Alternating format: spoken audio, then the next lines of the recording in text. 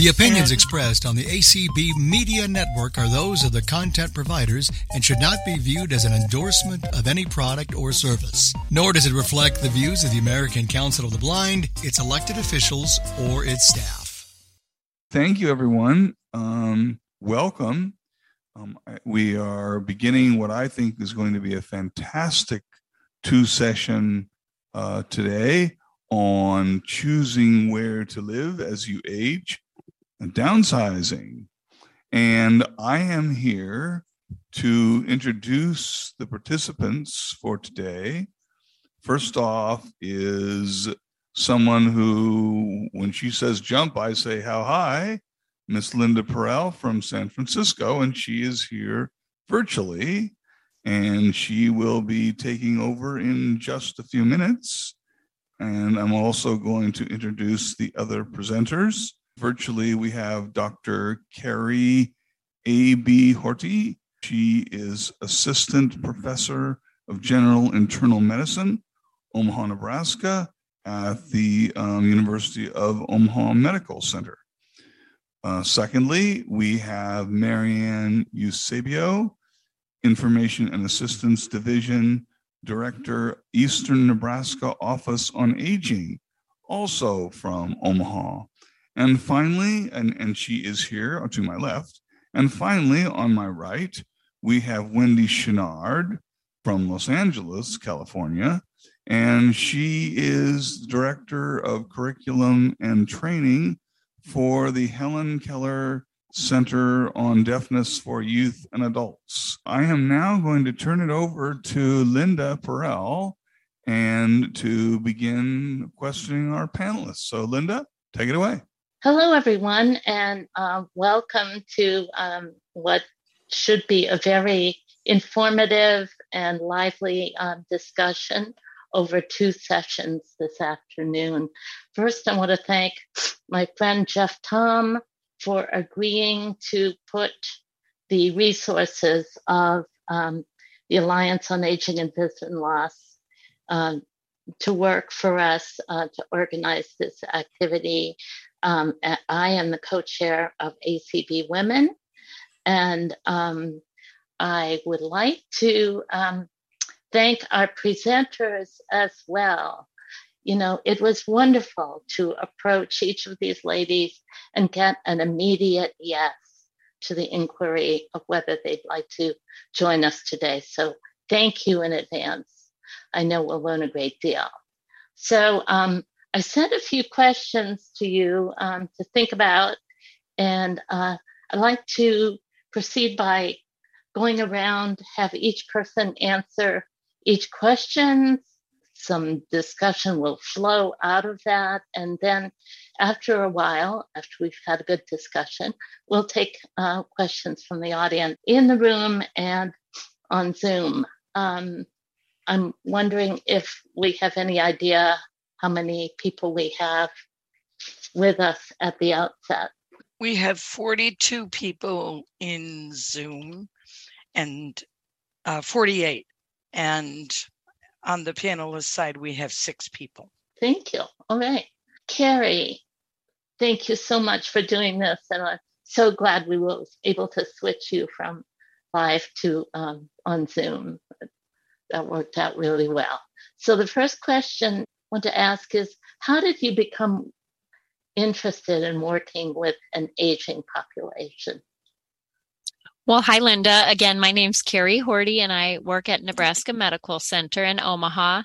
I went to medical school at UNMC, then did a med peds residency and a geriatric fellowship, and all at Nebraska Medicine. So I'm kind of still where I did my training. When I was in medical school, I was looking for a job on the weekends, and I responded to an ad in the newspaper for a woman who needed help with her husband, needed home health aid. And so I called the number and showed up at the house, and it turns out I was helping a lady care for a gentleman who had progressive supranuclear palsy, which is a syndrome very similar to Parkinson's. He needed assistance with activities of daily living, such as helping with feeding and prompting chewing, as well as toileting and dressing and bathing and everything. And I just felt like it was a very intimate way of caring for individuals. And I was really drawn to patients with complex medical conditions, and always felt that I learned a lot from my patients who were older. So I followed that path and have been blessed to work with a lot of patients who are considered geriatrics. Geriatrics is considered 65 and older. That's kind of what drew me in initially, as my first home health experience. Thank you. It is pretty remarkable. Geriatrics is not a popular specialty for people coming out of medical school. So people who go into that initially and stay with that are to be commended. Thank you for that. Okay, Marianne, how did you get interested in working with an aging population? My husband and I moved to Omaha in 2010 as empty nesters, and I started looking for a job, and I applied for a job at the Eastern Nebraska Office on Aging in information and assistance. I've always liked being around older adults. Wasn't really familiar with area agencies on aging, and I like to talk on the phone. I like to help people, and that's how it started. I was in information and assistance. People call in and are looking for solutions to whatever issues they might be having, and we try and help them. I've always been around older adults in my lifetime, and I enjoy hearing their stories and learning from them. So it really was a perfect fit for me. Great, thank you. I noticed that you had a 603 number, and of course that's New Hampshire, so you certainly moved a long way to settle in Omaha. Yes. I still kept that 603. Okay. Wendy, what interested you in working with an aging population? I understand that you work with a broader adult and child population, but what are some of your interests in the aging group? I work for the Helen Keller National Center, and we have various satellite offices throughout the U.S. We do have an older adult specialist who right now is in transition. So I am here to sort of represent that area.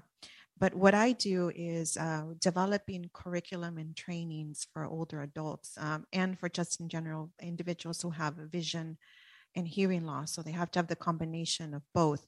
What got me into the older adults arena is seeing the need for more training training for service providers who work with this population, who are older adults with both vision and hearing loss.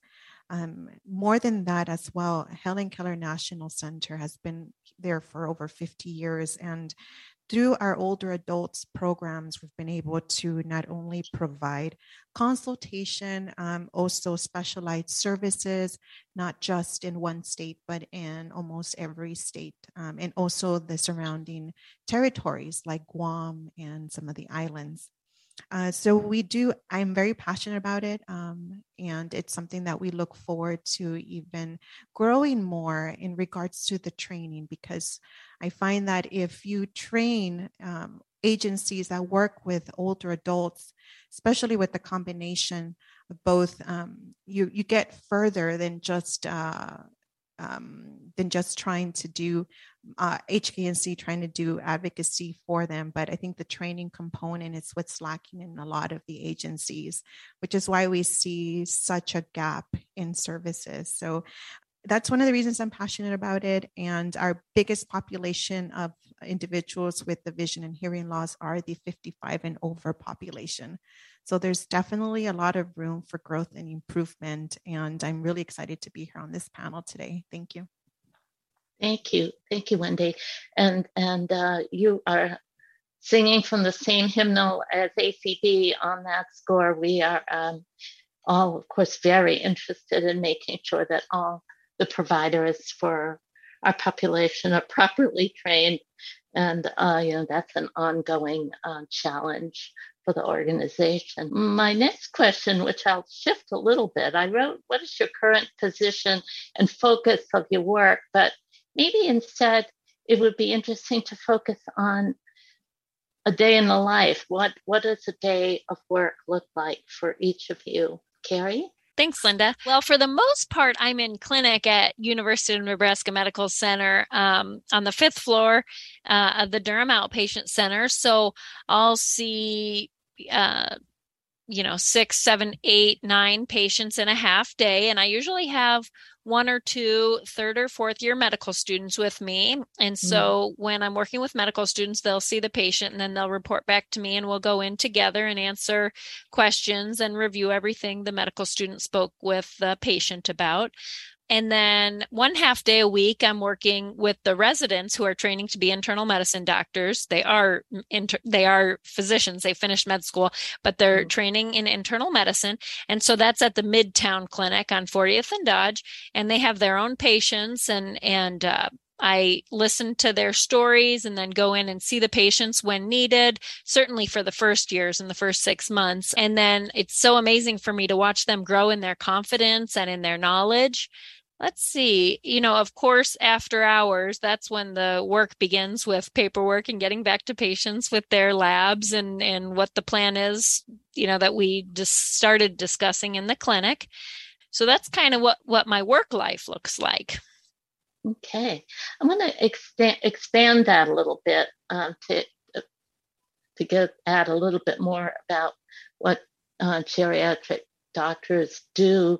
You do not provide primary care. Is that right? I mean, you get referrals from somebody, you see folks and make recommendations, but are the patients in your clinic, did any of them receive primary care there or not? Yeah, so I trained at UNMC Geriatrics, and I did have primary care patients there, but there's also programs called GAC, which is Geriatric Assessment Clinic, and then Methodist and I think Think Whole Person Care has GEM, which is Geriatric Evaluation and Management. So you can either have if you're 65 and older, you can have your primary care doctor be a geriatrician or an internal medicine doctor or a family medicine doctor, or your family medicine doctor or internal medicine doctor might choose to have you evaluated by one of these multidisciplinary clinics. These GEM or GAC clinics have a social worker, a geriatrician, usually a geriatric neuropsychologist who can do a lot of the memory testing. I don't know if I said social worker, nurse care coordinator, pharmacist to help review the medications. So that's where I trained, but currently I'm working in general internal medicine. So my patients are my primary patients. And some of the conditions that I see frequently in my geriatric patients are different kinds of dementia, Alzheimer's or vascular dementia or Lewy body dementia. We see a lot of difficulty with gait and balance and falls, sleep disturbance, anxiety, depression, heart disease, diabetes, pulmonary problems like COPD and asthma. So yeah, you can either see a geriatrician as your primary doctor, or you can get a consultation and just be seen once a year for follow-up for other recommendations for your main doctor. Okay, thank you. Marianne, what is an average day like at Eastern Nebraska Office on Aging? There is no average day. That's why I love my job. Every day is something different.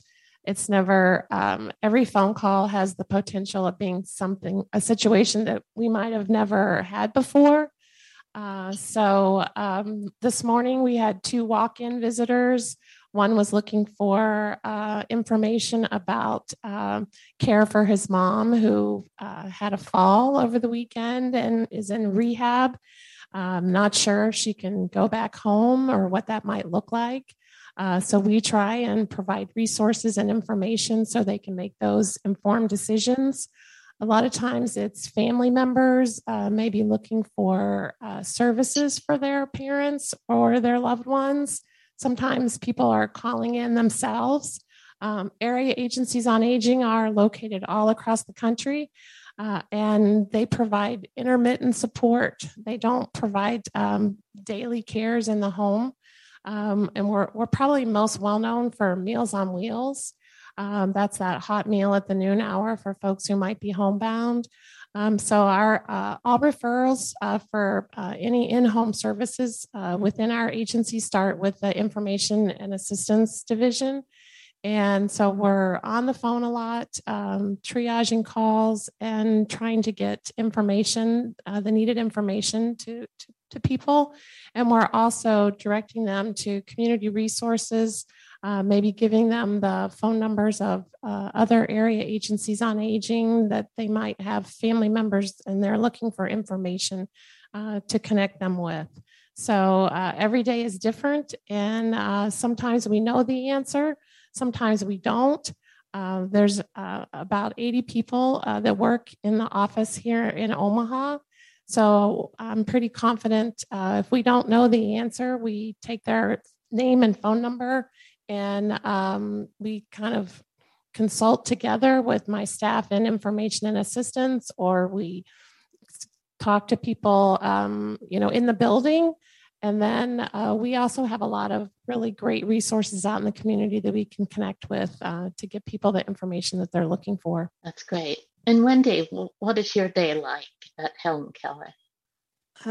Well, I have a great team that I work with. So every day that we start work, we're constantly looking for ways to empower, how to empower this population. And one of the things that we're working on right now, we got a really generous grant from the Consumer Technology Association.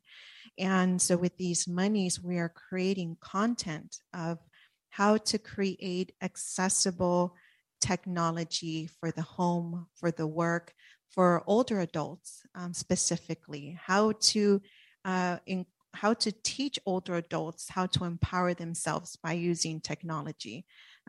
So that's what we do on a daily basis, and creating the content, not only for it to be informational, but 100% accessible to our deaf, blind individuals who are 55 plus. So that's the biggest project that we have going on right now. And it's going to overview different assistive technology. It's going to cover the whole gambit. So the day starts off with a lot of brainstorming and a lot of storyboards. How do we present this material in a way that will be interesting at the same time, accessible, and empowering? Okay. Linda, can I ask a follow-up question because it relates to this? Yeah. Thank you. Just of Dr. Horty. Doctor, does Medicare cover consultations either by another provider or, more importantly, by an individual with a physician with expertise in geriatrics? I believe so. Yeah, I'm not as much on the billing side, but yes, it does cover. I mean, I think it depends on your plan, but some plans requires referral from your primary doctor, and some you can just call, your orthopedic doctor for a knee problem or a cardiologist for heart problems, or if a family finds that there's a need, they're having concerns about mom functioning at home, that kind of thing. If the family wants to call the geriatric clinic and make the geriatric assessment, the family can do it. And then the geriatric clinic is very good about figuring out, okay, do we need a referral from your primary doctor or not? Great. Thank you very much. I appreciate that. Okay, Linda? Yeah, that's an incredibly important question. Next question is, we're going to switch more to what this whole process is all about that we're doing today. What do you look for in your patients or clients that could indicate that a change in their living situation would be advisable? And there's going to be a follow-up question is, how do you present that assessment to them if you've made an assessment that would recommend those changes? How do you present and what kinds of responses do you get? So what do you look for as kind of danger signals or just red flags that something's going on here and this person might need a new place to live. So, Carrie? Yeah, that's a really good question, and it's pretty complex. I would say most of the time, these concerns are not brought up by the patient alone, but by family members. Right. And oftentimes it's a safety issue. Maybe a daughter or a son or a neighbor notices that mom or dad or the neighbors, having troubles with safety, falling more and more, or not quite taking medications as prescribed. And so taking medicine some days, but not all the time, can be problematic and can cause fluctuations in blood pressure or cognition or sleep. And so safety. Also, one of the main things we try to make sure we pay attention to is a person's desire. In geriatrics, we usually like to focus on 4 things. So it's what matters most to the patient is the first M. So we always want the patient to let us know what's important to them in life.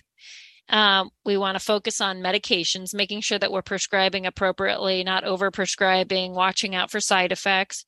Mobility. So that means watching, how do people walk? Are they falling? And do they need assistive devices? And then mentation, which is kind of cognition. Do they have signs of early dementia, or could they have depression or sleep apnea that's causing some slowing cognitively, or do we have them on medicines that's slowing them cognitively? So I would say, in answer to your question, what makes us start thinking about, can someone stay in their home? It's, are they safe in their home? Are they thriving and doing okay in their home?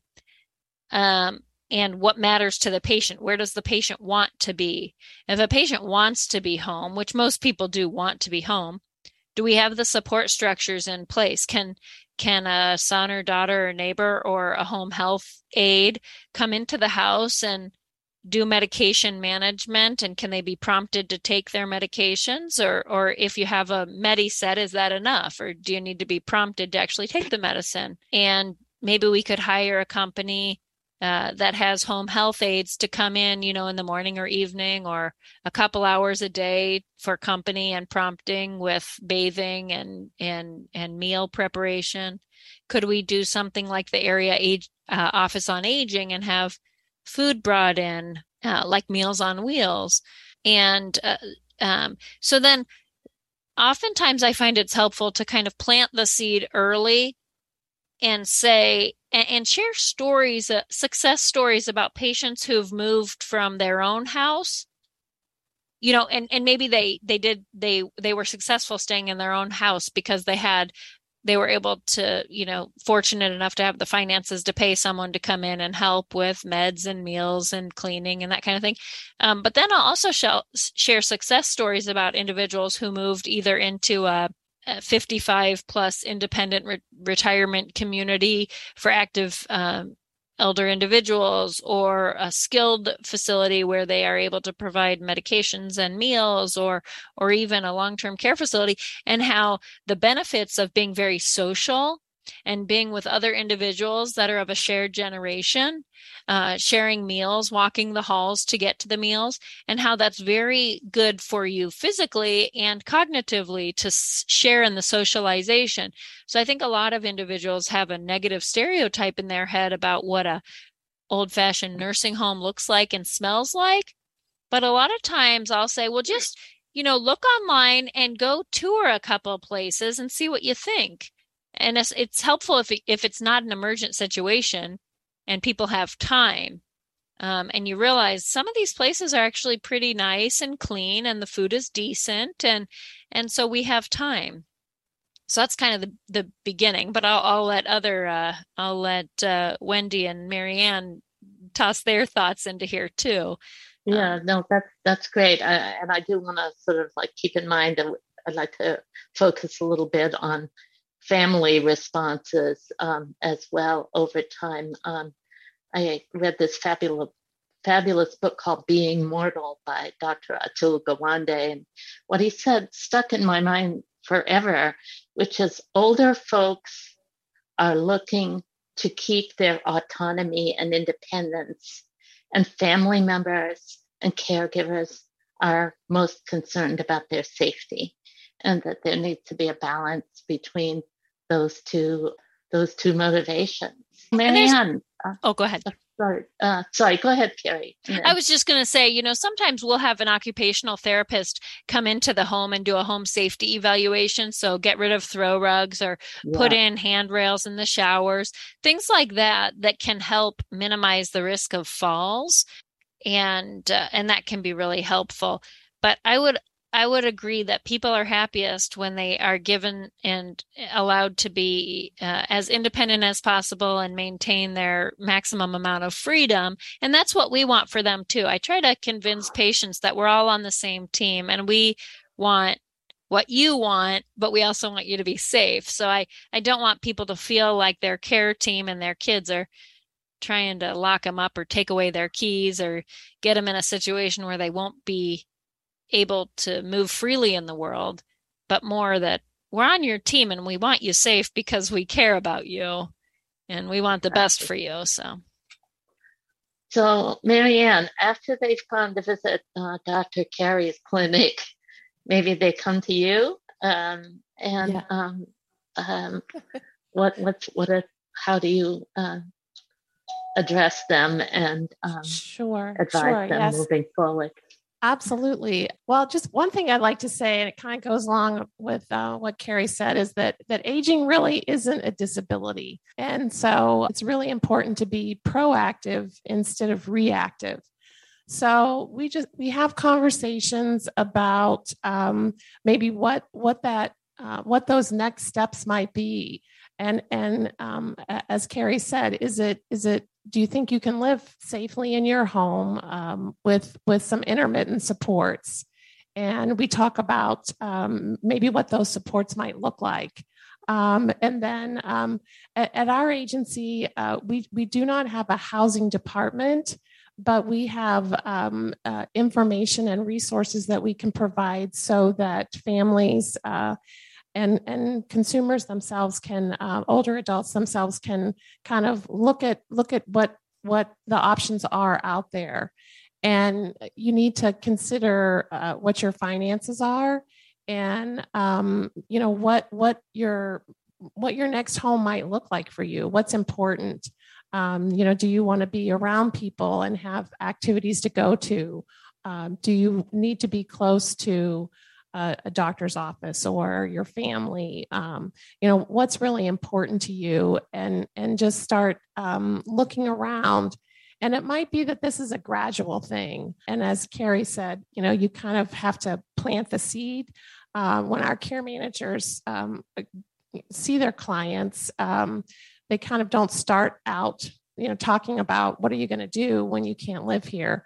It's kind of a gradual discussion as, maybe the safety issues come up or they notice a general decline.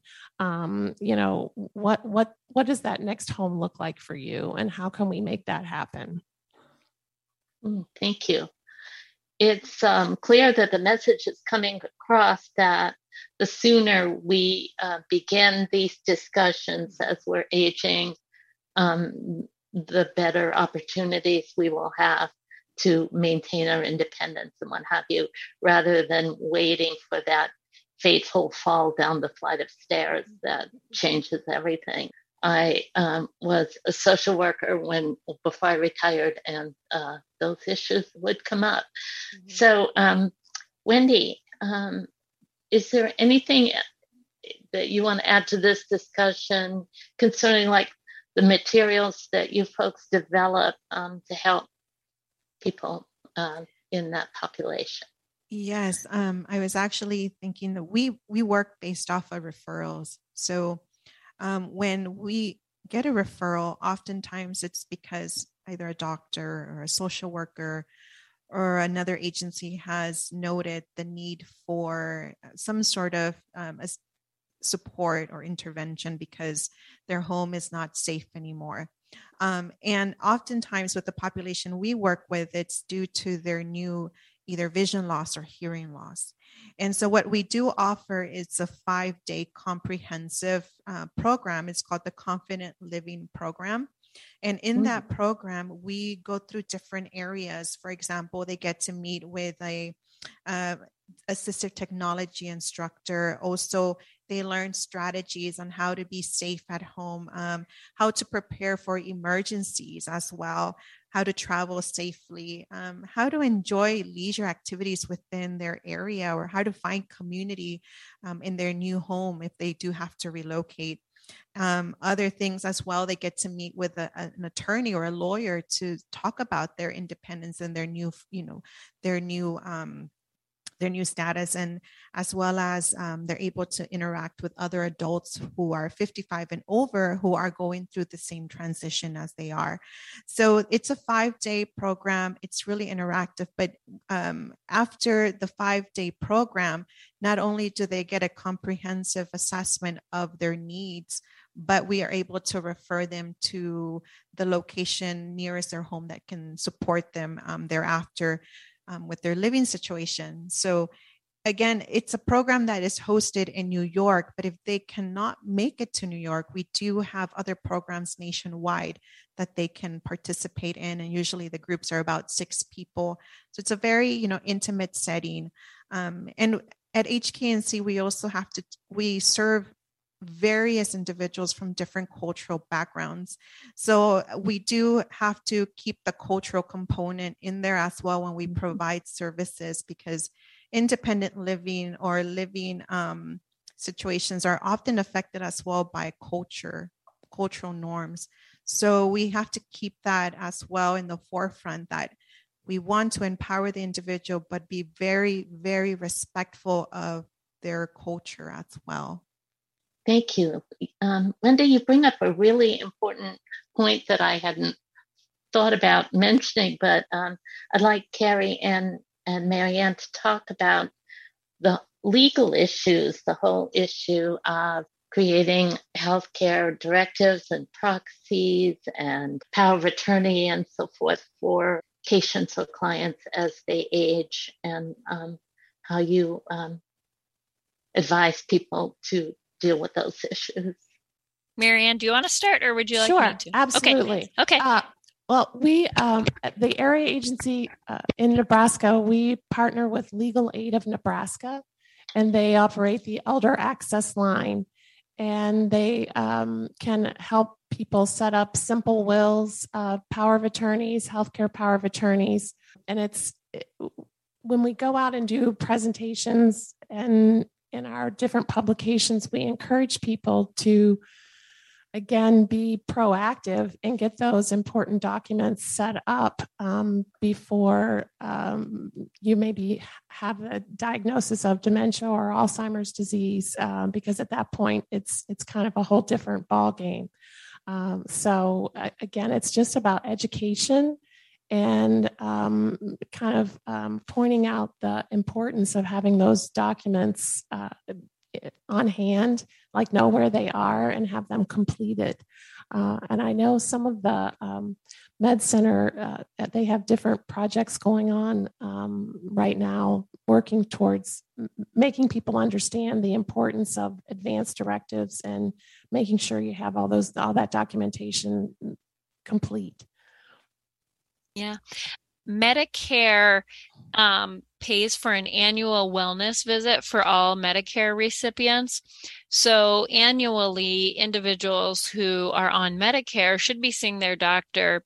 This annual wellness visit does include a discussion about power of attorney and advanced directives. It also is an assessment, a mini cognitive screen, depression screen, fall risk, lots of questions, urinary incontinence. And so it's a good assessment of a person's function, current level of function.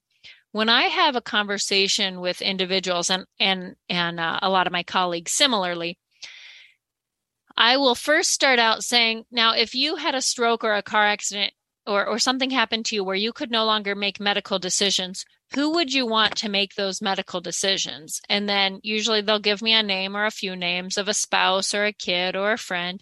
And I'll say, does this person know that they are your power of attorney for medical decisions? And if not, I'll encourage them to have this conversation. And then I'll ask about, we have a form that it's not an actual legal document, but it's more to prompt discussion. And I'll say, I want you to have a conversation with your power of attorney about two things. The first is what makes life meaningful to you. So that is what makes life worth living. And some people want to be, alive no matter what, give me everything, the vent, the feeding tube, the trach, the everything. And some people say, I want no extraordinary means at all. I don't want CPR. I don't want the ventilator. Most people would like to live with some level of cognitive function and not in a persistent vegetative state, but everybody's different. So I say, let people know what makes life worth living to you. And the other thing is, what would be totally intolerable to you? What kind of state of living would you ask that your power of attorney, make you comfortable and reach for comfort measures rather than curative measures? Some people say not being able to live in my own home, or not being able to wake up, or not being able to take care of my own bowels and bladder. Everybody has that thing that maybe they would say, please just make me comfortable. Don't prolong this. So I encourage them to have those conversations with their power of attorney while their cognition is still such that they can have these meaningful conversations. So the conversations I'm having are not so much legal as much as they are encouraging their loved ones to know their wishes. But we do want to get those papers on file for when that becomes necessary. Let's say there's a situation where you have an elderly patient client who really needs some intervention, and they're just very adamant that they don't want anything of the kind, where they have children that are eager to, maybe even a little overly eager to move the ball down the field and get things set up for them. Tell me about the services that each of your groups provide for that, mainly social workers or what have you, how they can help intervene with those challenges. Anyone? I can get started. I mean, I feel like I'm tossing the ball back to Mary Ann, but like we said earlier, if a person can live at home and we can set up the safety, the necessary safety, interventions like medications and meals, and if there's problems with wandering or leaving the burners on the oven or anything like that, if there's things that we can do to minimize risk and keep someone in their current level of living, that would be awesome. But oftentimes we have most of the PCMH, patient-centered medical home clinics, do have a social worker that works with them. And oftentimes our social workers work closely with our area offices on aging. On occasion, we will have to get in touch with the area office on aging, and Mary Ann, you can speak more clearly than I can on this, but doing home safety evaluations or making sure that people are safe in their homes. Can you talk a little bit about whether or not that's done by your how you get that done? Well, we actually, if they're on care management services, the family member can talk with the client's care manager, and they can kind of come up with a plan. We don't, and they're checking for like basic home safety things, get rid of the rugs, make sure you move this table. They do kind of general things, but again, we might recommend that they get a home safety evaluation from an OT or a PT through their primary care physician, and then see if that works. But Linda, are you talking about when it's really time for somebody to maybe think about moving elsewhere, and how that process works? Yeah, and the resistance that right. might be, Well, unfortunately for us as an area agency on aging, we can't make an older adult accept services. Of course. And so we try and sometimes we'll call the client directly or the parent and kind of talk about what services we could provide. We might send out our brochures to the different family members, and we might encourage them to have like a group meeting with all the family members present to kind of reason with mom or dad about why it would be beneficial for them to accept some services so that they can stay in their own home. But unfortunately for us, we can't make that older adult accept Meals on Wheels or accept in-home services through our agency. We do have some volunteer programs where we might be able to get a volunteer to do a telephone reassurance call if that would help, or we have a senior companion program. And then sometimes we might have to encourage the family, if it's self-neglect or a dire situation, they might need to call Adult Protective Services. Right. Competent adults have the right to make stupid decisions. They might not be living the way the family members think they should be, but we can't make them accept the help. If I can add something to that. Absolutely. What we do is, of course, first, during that Confident program, they do have an advocacy course. Now, there are families, and I brought up the cultural component because a lot of our consumers or clients come from various cultural backgrounds, and you have a lot of resistance in the families, especially the Latinx families. And other families are very, very close together. So what we have found that has been successful is that we do have a family engagement program. So we engage the family, because oftentimes it's not that the families don't want to be supportive. It's just that the trust is not there, either because of their own experiences. So we found that having family engagement sessions, incorporating the family along with our mental health specialists that we have on site, has been very successful. Just have a very open discussion about the needs of the older adult. It could be a parent, a grandparent, but having that discussion, and also showing the family members that with training, the individual can live successfully, independently, despite their vision and hearing loss. So it's oftentimes it's just more of it becomes more of a roundtable discussion, but we found that to be very successful. And I don't have this exact number, but I would say that in almost 100% of the cases, the families have been very supportive after having these discussions. I'm glad that Marianne brought up the Adult Protective Services as well, because it is nice to know that we have advocates who can go out and assess situations. And like Marianne said, individuals can choose to live in situations where it's, no running water or very dirty, but if they're competent and they choose to stay there, you can't make a person who has decision-making capabilities. You can't force decisions on individuals.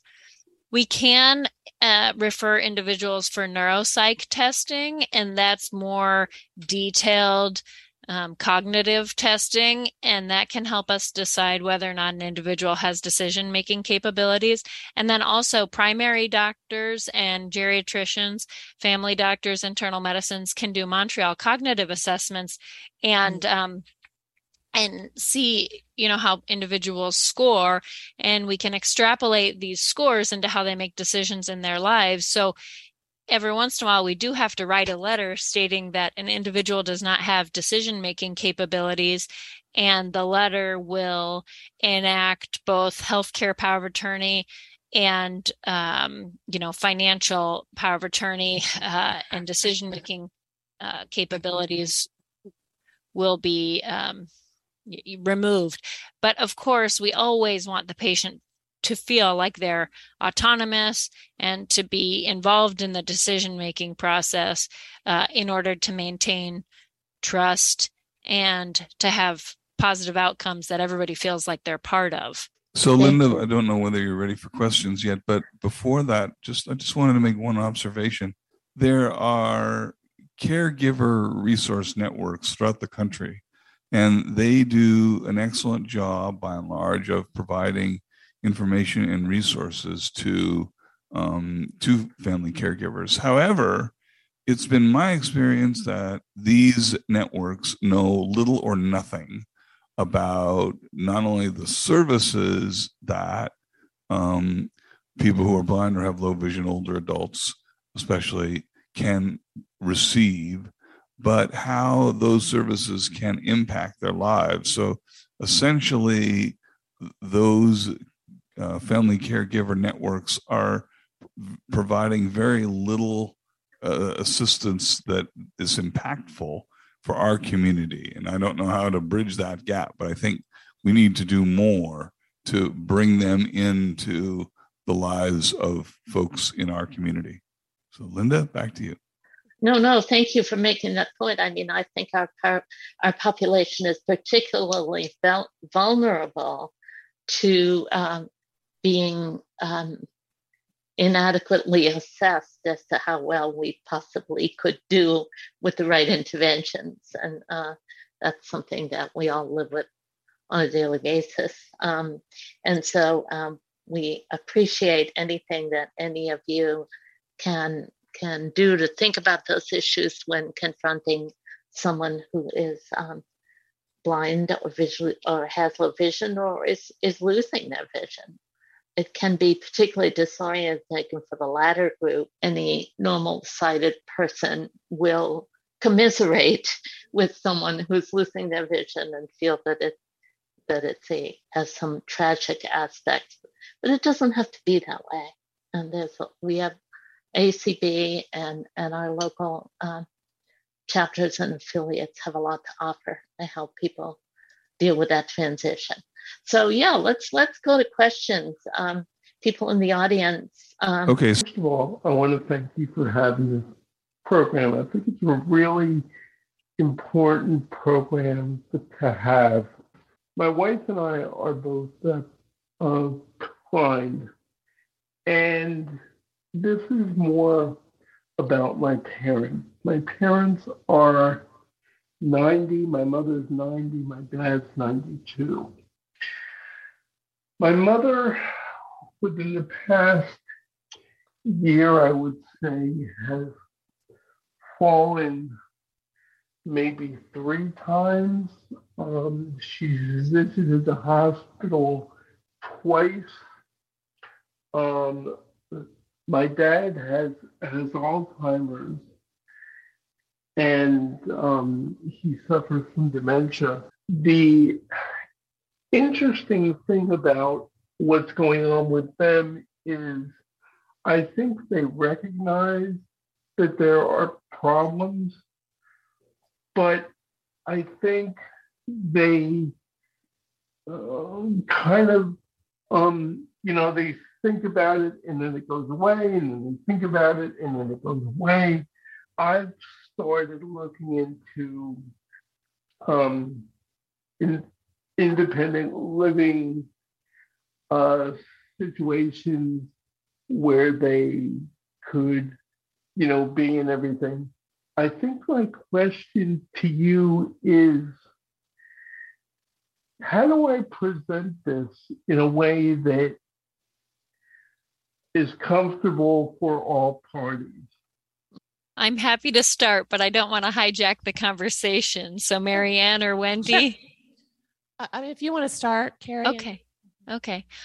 Well, I mean, I think I think your name was Rick, but having a open and kind of loving relationship with your parents that precedes the falls and that kind of thing is very helpful, of course. And then letting your parents know that you love them and care for them, of course, and want the best for them is important.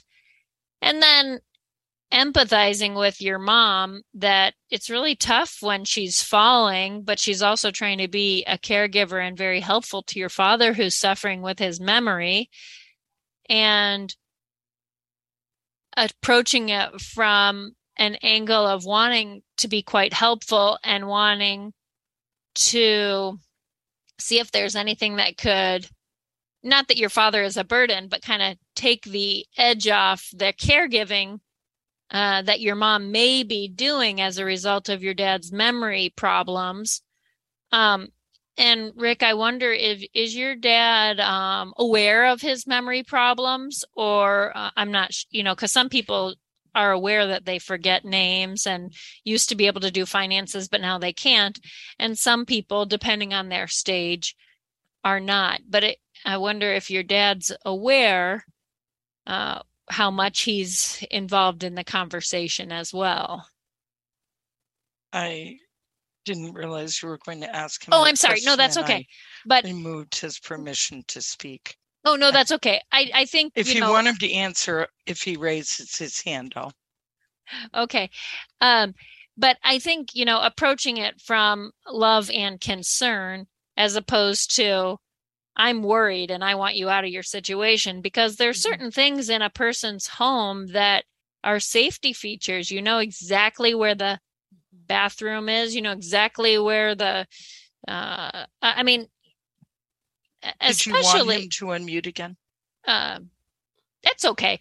I mean, especially for individuals who have visual impairment, which he's not saying his parents do, but especially for people who are blind, living in a place that you're very familiar with is very helpful. And I'm preaching to the choir. You all know better than I do. But so being able to stay in a home is quite helpful. But I think approaching it from I love you. I want the best for you. I want to make sure that you have the resources that you need. And maybe I want you, Mom, to be able to be Dad's wife rather than caregiver, and want the best for both of you can be a helpful approach. I think we'll just let the panel respond so that we can take more questions too. So, Marianne, did you have something to add? Well, I just think, has he talked to his mom about maybe getting some help in the home? That would probably be a first step on from my point. And then, is there anybody close who could assist until they, make a plan, I guess. And this is Wendy. And also to note that the conversation is not going to be a comfortable one. Your home has so much emotion, memories. It's a very difficult conversation. So be comfortable in or with an uncomfortable topic. And the only way to do that is to come prepared. So I would recommend do research, have your materials ready, because when you come prepared with other options for your parents, if you have those resources and you yourself are informed, you can inform your parents of them and do it with more confidence. And confidence is very contagious. So if you exert that confidence, it'll transpire over to your parents. Again, it's not going to be a comfortable conversation at all, but it's a good start, preparation for you, Rick. Is there a comment on this? Sure, you can. It's so important to use I messages. I love you. I am very concerned. I even said to my husband, I'm having trouble sleeping at night because I am concerned because you're up and about and I don't know if you're going to fall. I'm saying this to you because if you say you upset me when you fall, you worry me, those are defense mechanisms and they're going to put seniors on defense. So that's all I wanted to say. I just want to say, just use those loving I messages. Great comment. Thank you. So do we have any hands in the room? Can I just say one thing? We have three hands in the room. Yeah, could I say one thing for Rick as well? I think one thing you need to keep in mind is that your parents may be worried about them being separated into different facilities if the intervention happens.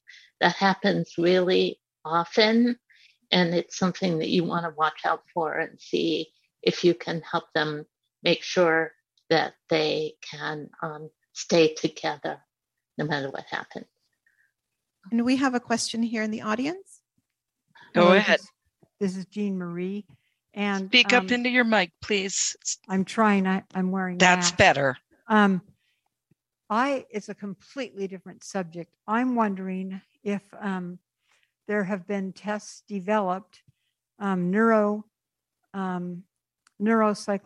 tests developed for older, totally blind people.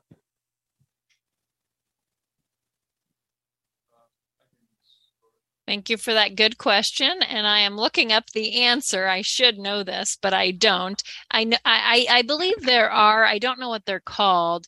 But that's a great question because part of the Montreal Cognitive Assessment takes into account like connecting A to B, or, 1A, 2B, 3C, copy this cube, draw the face of a clock. So what is this? This is a camel, a lion, a something. So those things that's not fair to not give a blind person points for not being able to do this. So let me look that up and we can probably move on. If Interestingly enough, I actually got into it with the University of California, Davis Medical Center. Oh, good. On this very issue. And after I wrote them a rather terse, nasty letter when they were like, we're not going to even look at you, excuse the pun, they said, okay, we'll try to do something. And then they said I didn't fit their criteria.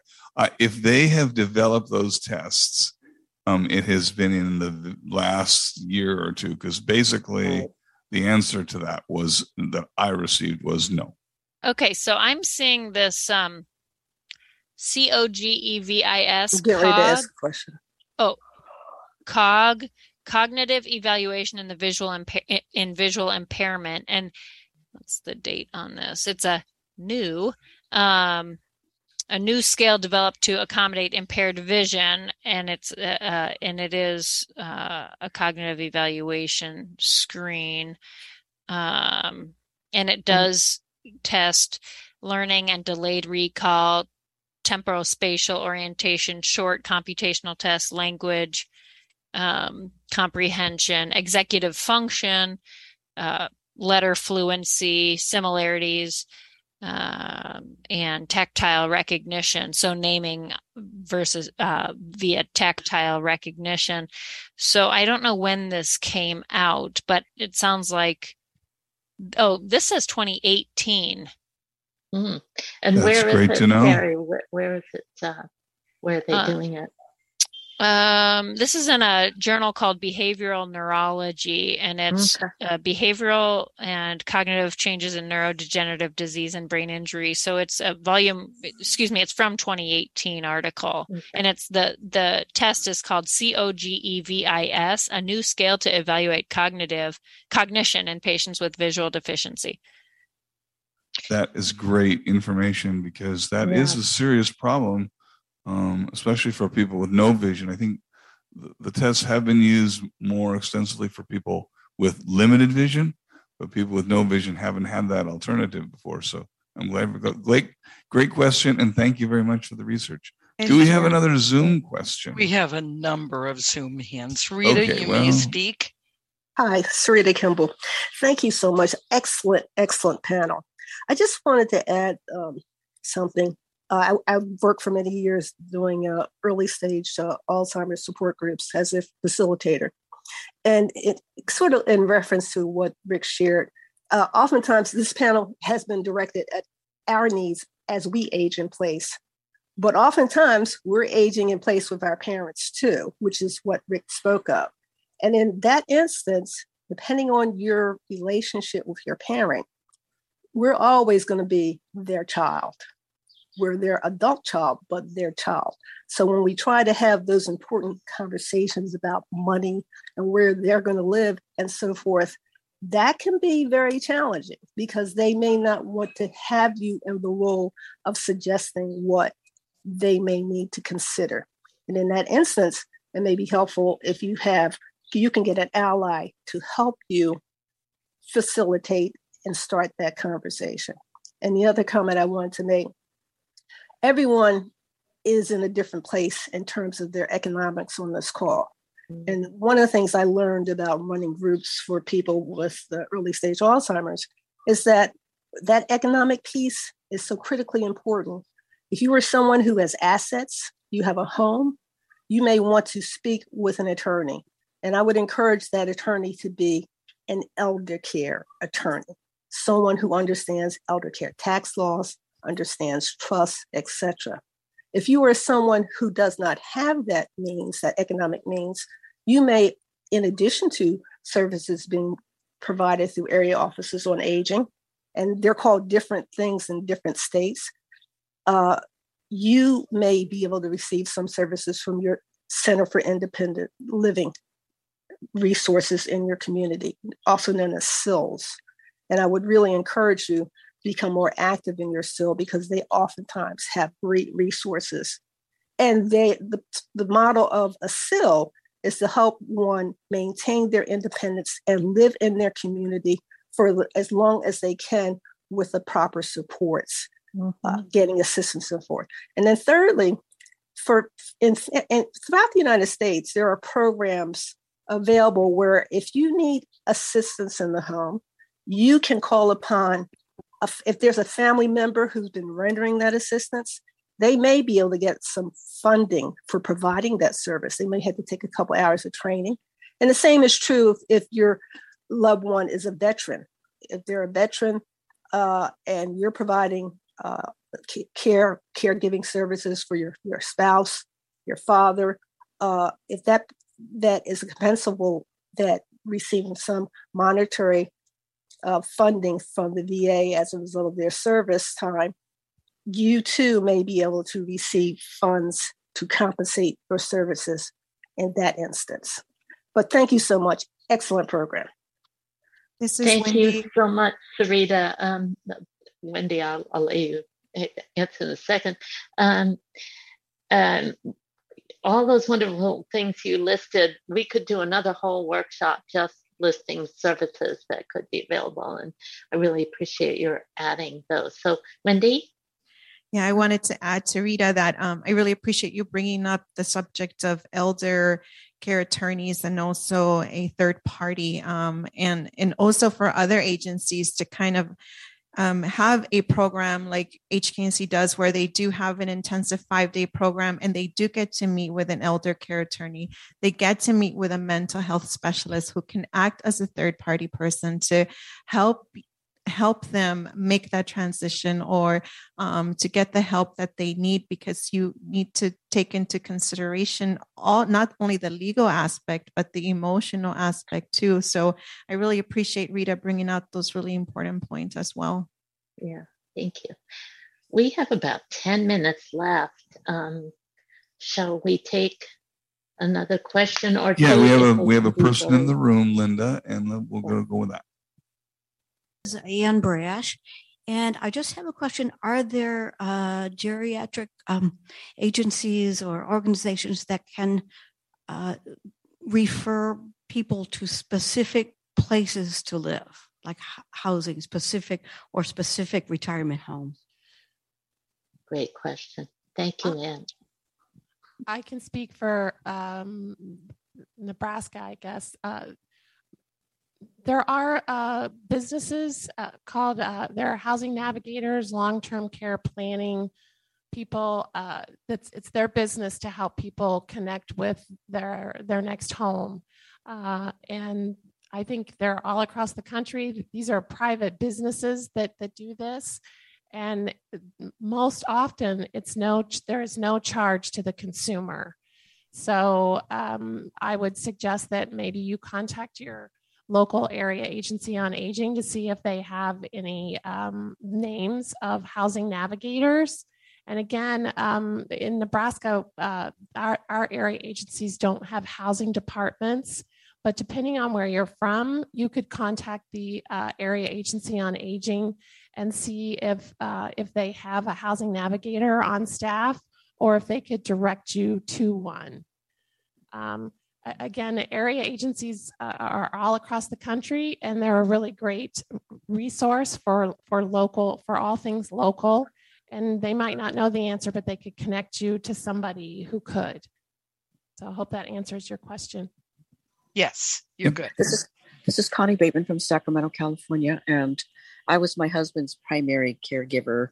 So he wanted to stay home, and I was able to fulfill his wish because we were able to use home health workers, caregivers, home hospice workers. But the thought that has crossed my mind is, as a totally blind person who now lives alone because he passed away, and who doesn't have family nearby, what's going to happen when I start to have health issues, or if I become terminally ill and there's no one around to take care of me? I mean, I know we probably can't answer that in one session, but I just want whoever wants to respond to that, because I know I'm not alone in this situation. Okay. I think it's important to let whoever your power of attorney know, your wishes, but there are continuous care communities where you start out either in an independent retirement community, and then if you need assistance can kind of transition into assisted living. And sometimes you can stay in the same room. Sometimes you stay within the same group of facilities, but transition into the assisted area. And then if you need long-term care, can transition there. But sometimes, again, you can stay in the same room, and then you're able to maintain the same friendships that you form in independent living as your need increases. So that would be one option.